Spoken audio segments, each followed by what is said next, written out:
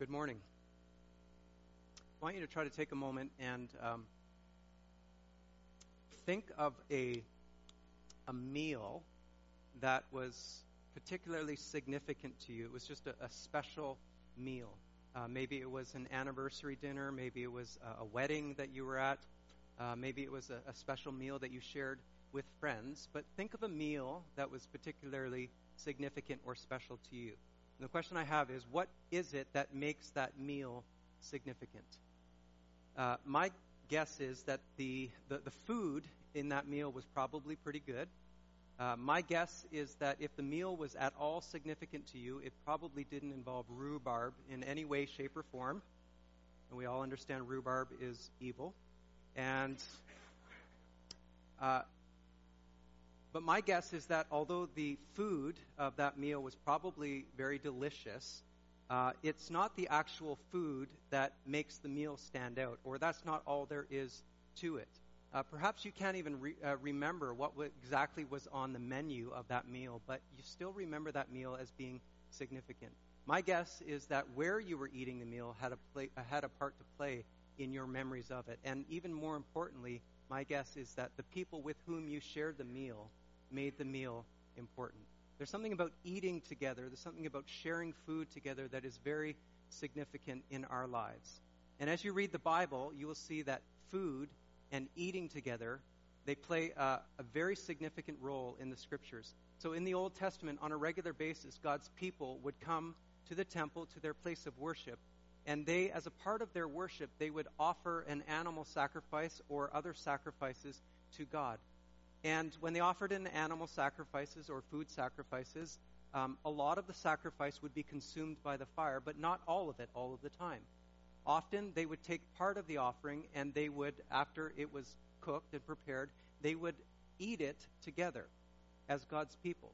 And so they learned that part of their worship, part of their confession of sin, part of their celebration of God involved eating together as God's people. And as you look through the Old Testament, food and eating and festivals, that played a huge role not only in the worship but in the life of God's people. It is something that God called his people to because there's something very significant about eating together. When you look in the Gospels, that is the first 4 books of the New Testament, the stories about the life and the ministry of Jesus, you realize that food and eating together, meals, they continue to play a significant role. If you think about the stories that Jesus told or the stories about Jesus' life and ministry, so many of those stories involve food. The parable of the prodigal son, the parable of the wedding banquet, the story of Jesus performing his first miracle was at a wedding feast when he changed the water into wine. The story of Jesus eating with Zacchaeus, the story of Jesus eating with Matthew and his tax collector friends, the story of Jesus being anointed by the sinful woman. You remember that story? That took place around a table as they were eating. Lots and lots of significant stories involve food and eating together, and it's a very significant part of our Scriptures. So it should not be any surprise to us that when Jesus looked towards his death on the cross, right before he died, and he sought to share a moment with his disciples and convey to them the significance about what was about to happen in his death and in his resurrection, it should not surprise us then that he did so in the form of a meal. On the night that Jesus was betrayed by Judas, one of his disciples, he was with his disciples around the table, and he took a loaf of bread, and he broke it, and after he had given thanks, the Scripture says, he gave it to his disciples, and he said something very significant. He says, "This is my body, which is given for you." And then it says that after supper, Jesus took the cup of wine, and he said to his disciples, giving them the cup of wine, he says, "This is my blood of the covenant." And in saying these things, he said both times to his disciples, "Do this in remembrance of me." Do this in remembrance of me when you eat the bread and when you drink the wine. And I'm sure for the disciples that at the time it didn't strike them, but I'm sure that it would probably become in their memories one of the most, if not the most significant meal that they had ever been a part of. And as the early church, after Jesus was resurrected and when he went to heaven to be with the Heavenly Father, his heavenly Father. As the early church formed and began to meet together, eating together, sharing food, sharing meals together became a central part of the life of the church. And in particular, this meal that Jesus instituted with his disciples before his death, with the bread and with the wine, this became the central meal of the church. And rightly so, because it is full of significance, full of meaning, and full of life. So depending on your tradition, this meal, this holy meal that I'm talking about, you might know it as the Lord's Supper, you might know it as the Eucharist, you might know it as communion.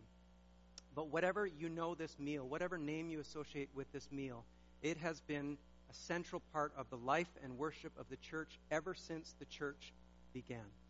So this weekend, over the next month, as we anticipate Good Friday and as we anticipate Easter, that whole weekend, over the next number of Sundays leading up to the Easter weekend, we're going to talk about this holy meal together. And we're going to look in the scriptures and try to unearth and discover the true meaning, the deep significance, and the deep life that comes out of sharing this meal together as a congregation. Gordon Smith, who was a theology professor of mine in Bible college, he's now the president of Ambrose University in Calgary. He wrote a book called A Holy Meal, the title of this sermon series. And in this book, he goes through and he examines 7 words that are associated scripturally with the Lord's table, with communion, with the Eucharist. And over the next number of weeks, we're going to talk about some of those words and why scripturally we need to understand how significant this meal is and how life-giving this meal is. And in addition to looking into the scriptures together, each Sunday we're also going to respond as part of our worship and celebrate the Lord's Supper on each of these Sundays leading up to Easter. So I'm looking forward to that.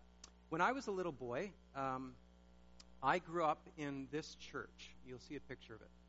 So when I was born until I was around 8 years old, I was part of this church. This is St. Luke's Church. It's still there. It's in a little town called Hemingford, Quebec, in the southern part of Quebec, just near the Vermont border. And my dad was the minister in this church. It was an Anglican church. And not only was he the minister in this church, he had 2 other parishes as well. And so he would do the service at St. Luke's, and this was our home church. And then he would hop on his motorcycle, and he would go to the next parish, and he would do the service there. And then he would hop on his motorcycle after that was done and go to the next parish and do the service there. That was just happened to be the life of pastors, of ministers in small rural areas that such as the one that we were part of. But at St. Luke's, I was there till I was 8 years old, as I mentioned. And so I have some memories. The memories that I have are limited.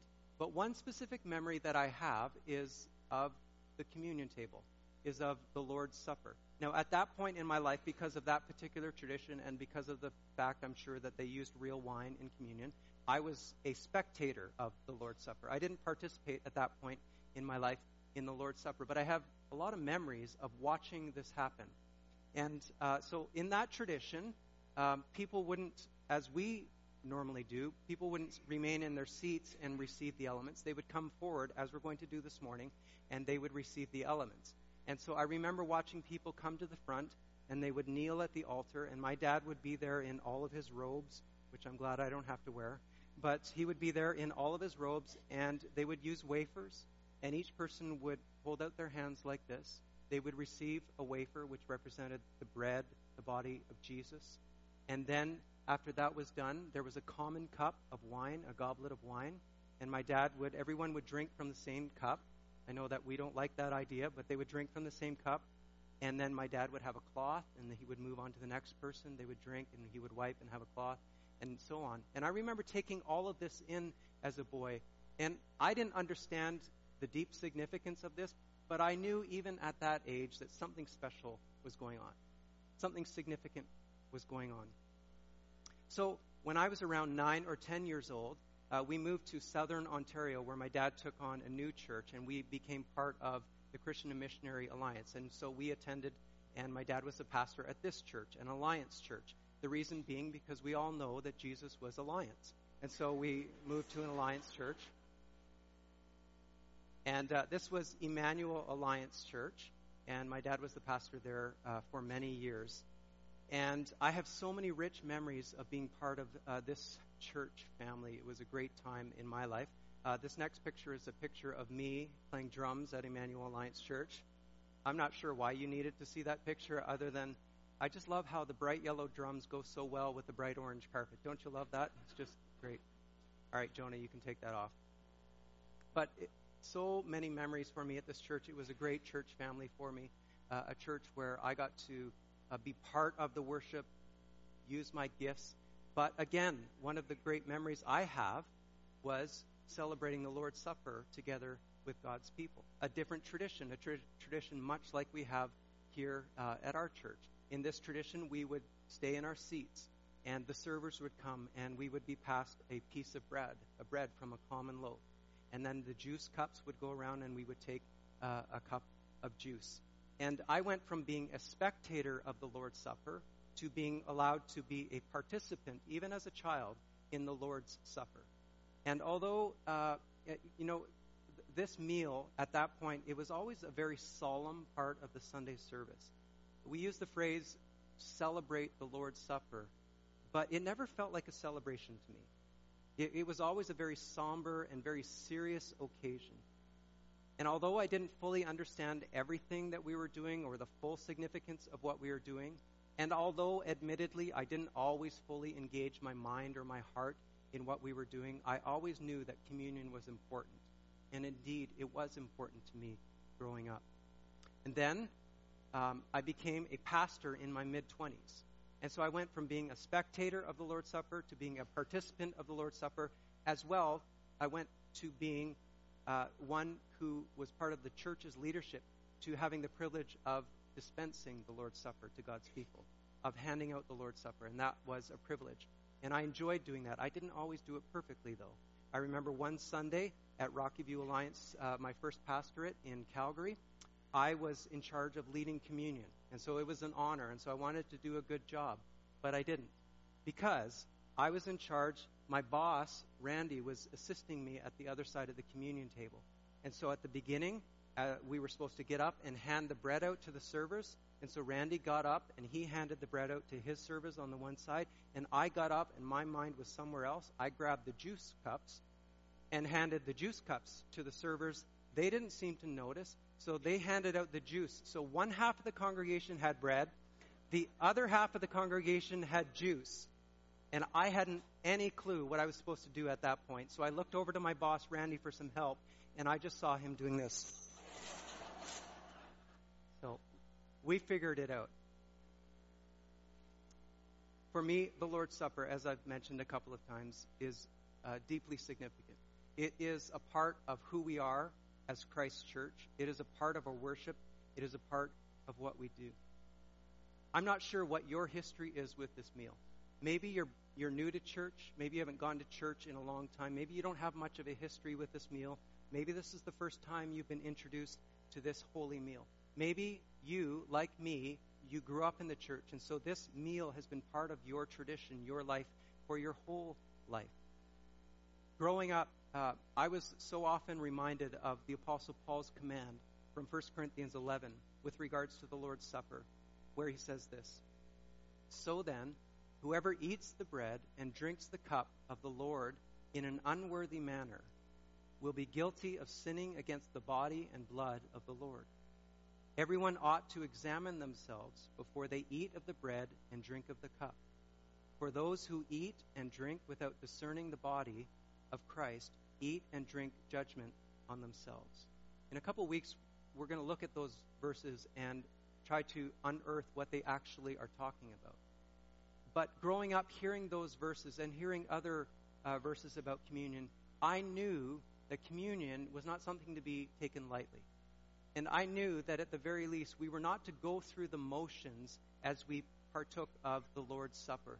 That is, it was not to become an empty ritual, that we were to be mindful, that we were to be thoughtful, that we were to take the time and focus our heart's attention, affection on Christ, and be engaged fully in what we were doing.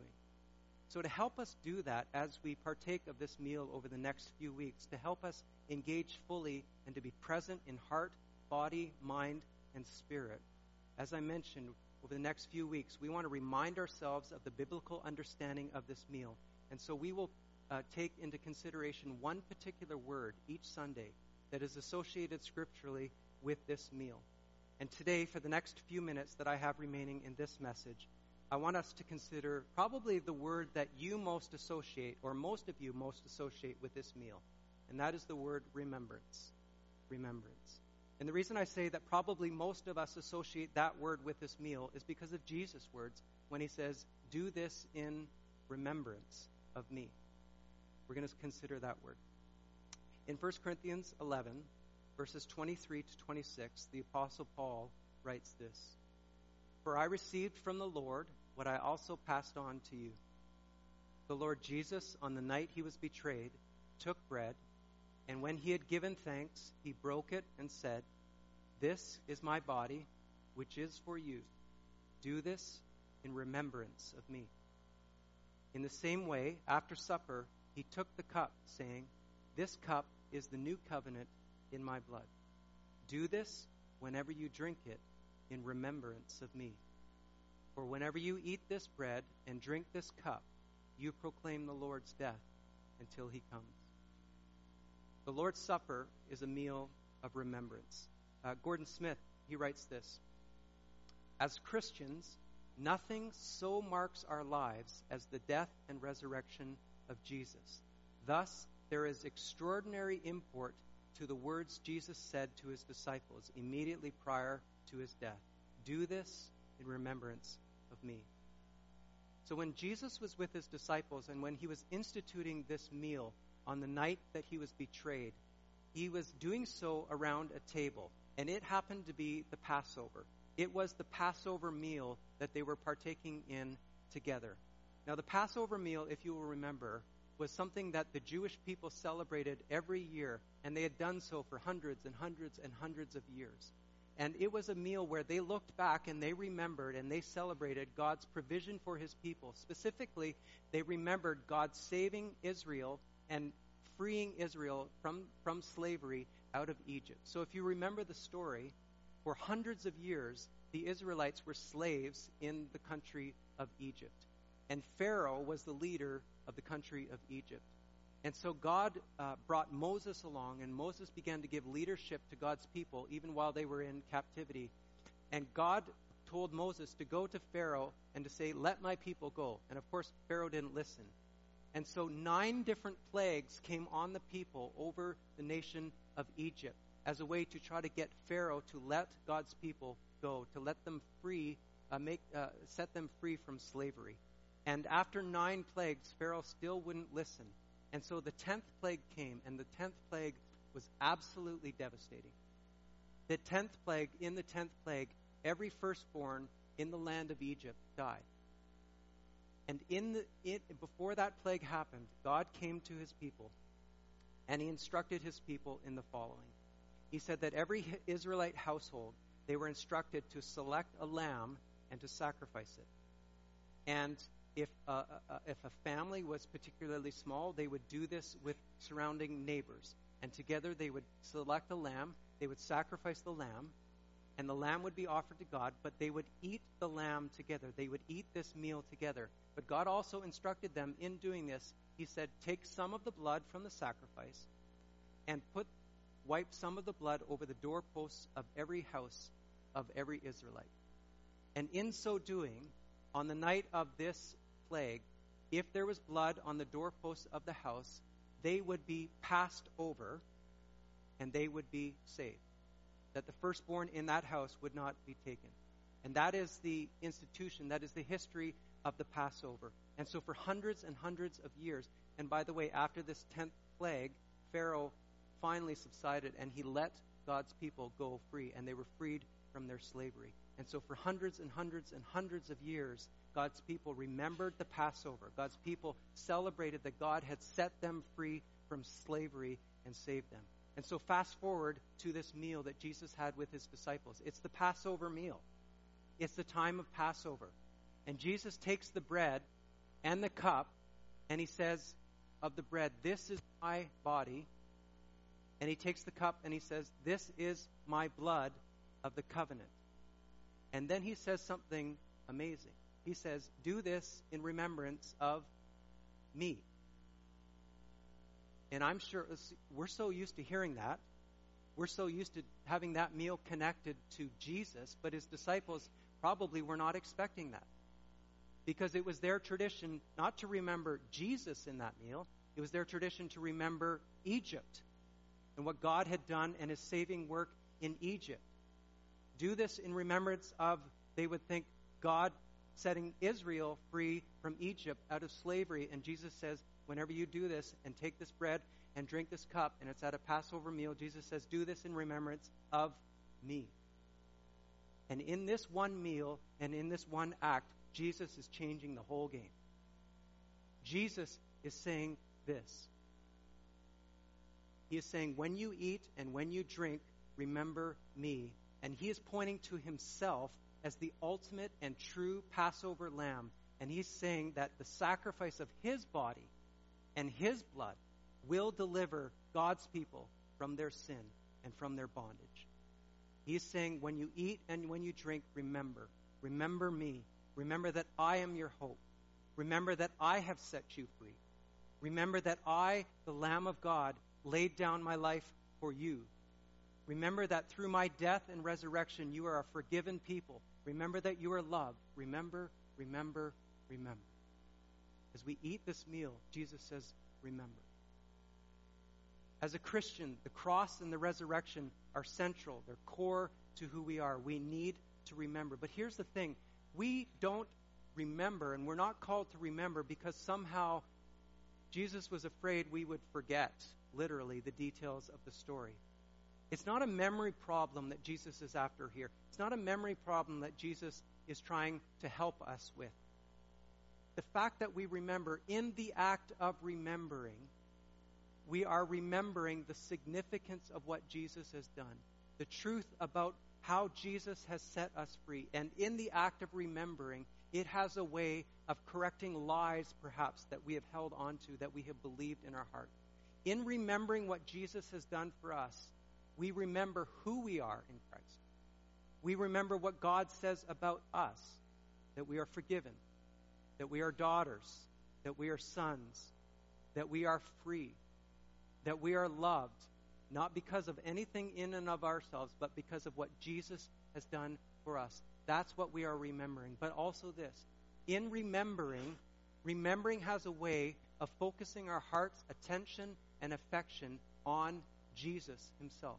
That is, that in the act of eating this bread and drinking this cup, it is a way of doing what Hebrews chapter 12 calls us to do, to fix our eyes on Jesus, the author and perfecter of our faith, who for the joy set before him endured the cross, scorning its shame. We are called to remember. We are called to remember who Jesus says that we are. We are called to remember who we are in light of what Christ has done for us. And we are called to give thanks in remembering. And we are called to focus our heart's attention and affection, to fix our eyes on Jesus as we remember. And so Jesus gave us these tangible symbols to help us do that. He gave us the bread, and he gave us the cup to help us remember. And Jesus said, when he took the bread, he said, this is my body. When he took the cup, he said, this is my blood. Now, Jesus didn't mean this literally. This is one thing that we hold to as we celebrate this meal. That is that we don't believe in or affirm the theology of transubstantiation. Some of you may know what that means. That is that at some particular point of the meal, that the bread literally becomes the body of Jesus, or that the cup literally becomes the blood of Jesus. We understand what Jesus said in terms of symbol, that Jesus was using symbolic language. If I were to show a picture of Coralie, my wife, I would say, and rightly say, I would say, this is my wife. But I don't literally mean that this screen, this picture is my wife. I mean, this is a picture of my wife. This is language that we use, and Jesus was using similar language. He was saying, this bread, remember me, this is my body. And this cup, remember me, this is my blood. But in saying that these things are symbols, I want us to understand that they are not merely symbols. That is, that they are not meaningless symbols to be treated lightly. I believe with all of my heart that when we set aside the bread and when we set aside the juice for the purpose of this holy meal, it is sacred. That the bread is sacred. That the cup is sacred. That is, that they are set apart for this purpose. That God's people will come together and remember, and will be reminded of the sacrifice that Jesus made. And so we allow and we encourage children to participate in this meal. But we also encourage parents to teach your children, for you to make the decision, are your children ready? Is there understanding, even at a basic level, to what this meal is about? And parents, that is your job, that is your role, to prepare your kids for this meal, and you to make the decision, are they ready to receive this meal? But there's a word also for us as adults. This is a sacred meal. It doesn't mean that it needs to feel like a funeral, but it does mean that we are not to go on autopilot as we eat this meal and to simply go through the motions. We are to, as I mentioned before, focus our heart's attention and affection on Jesus and to do what he's calling us to do, to remember.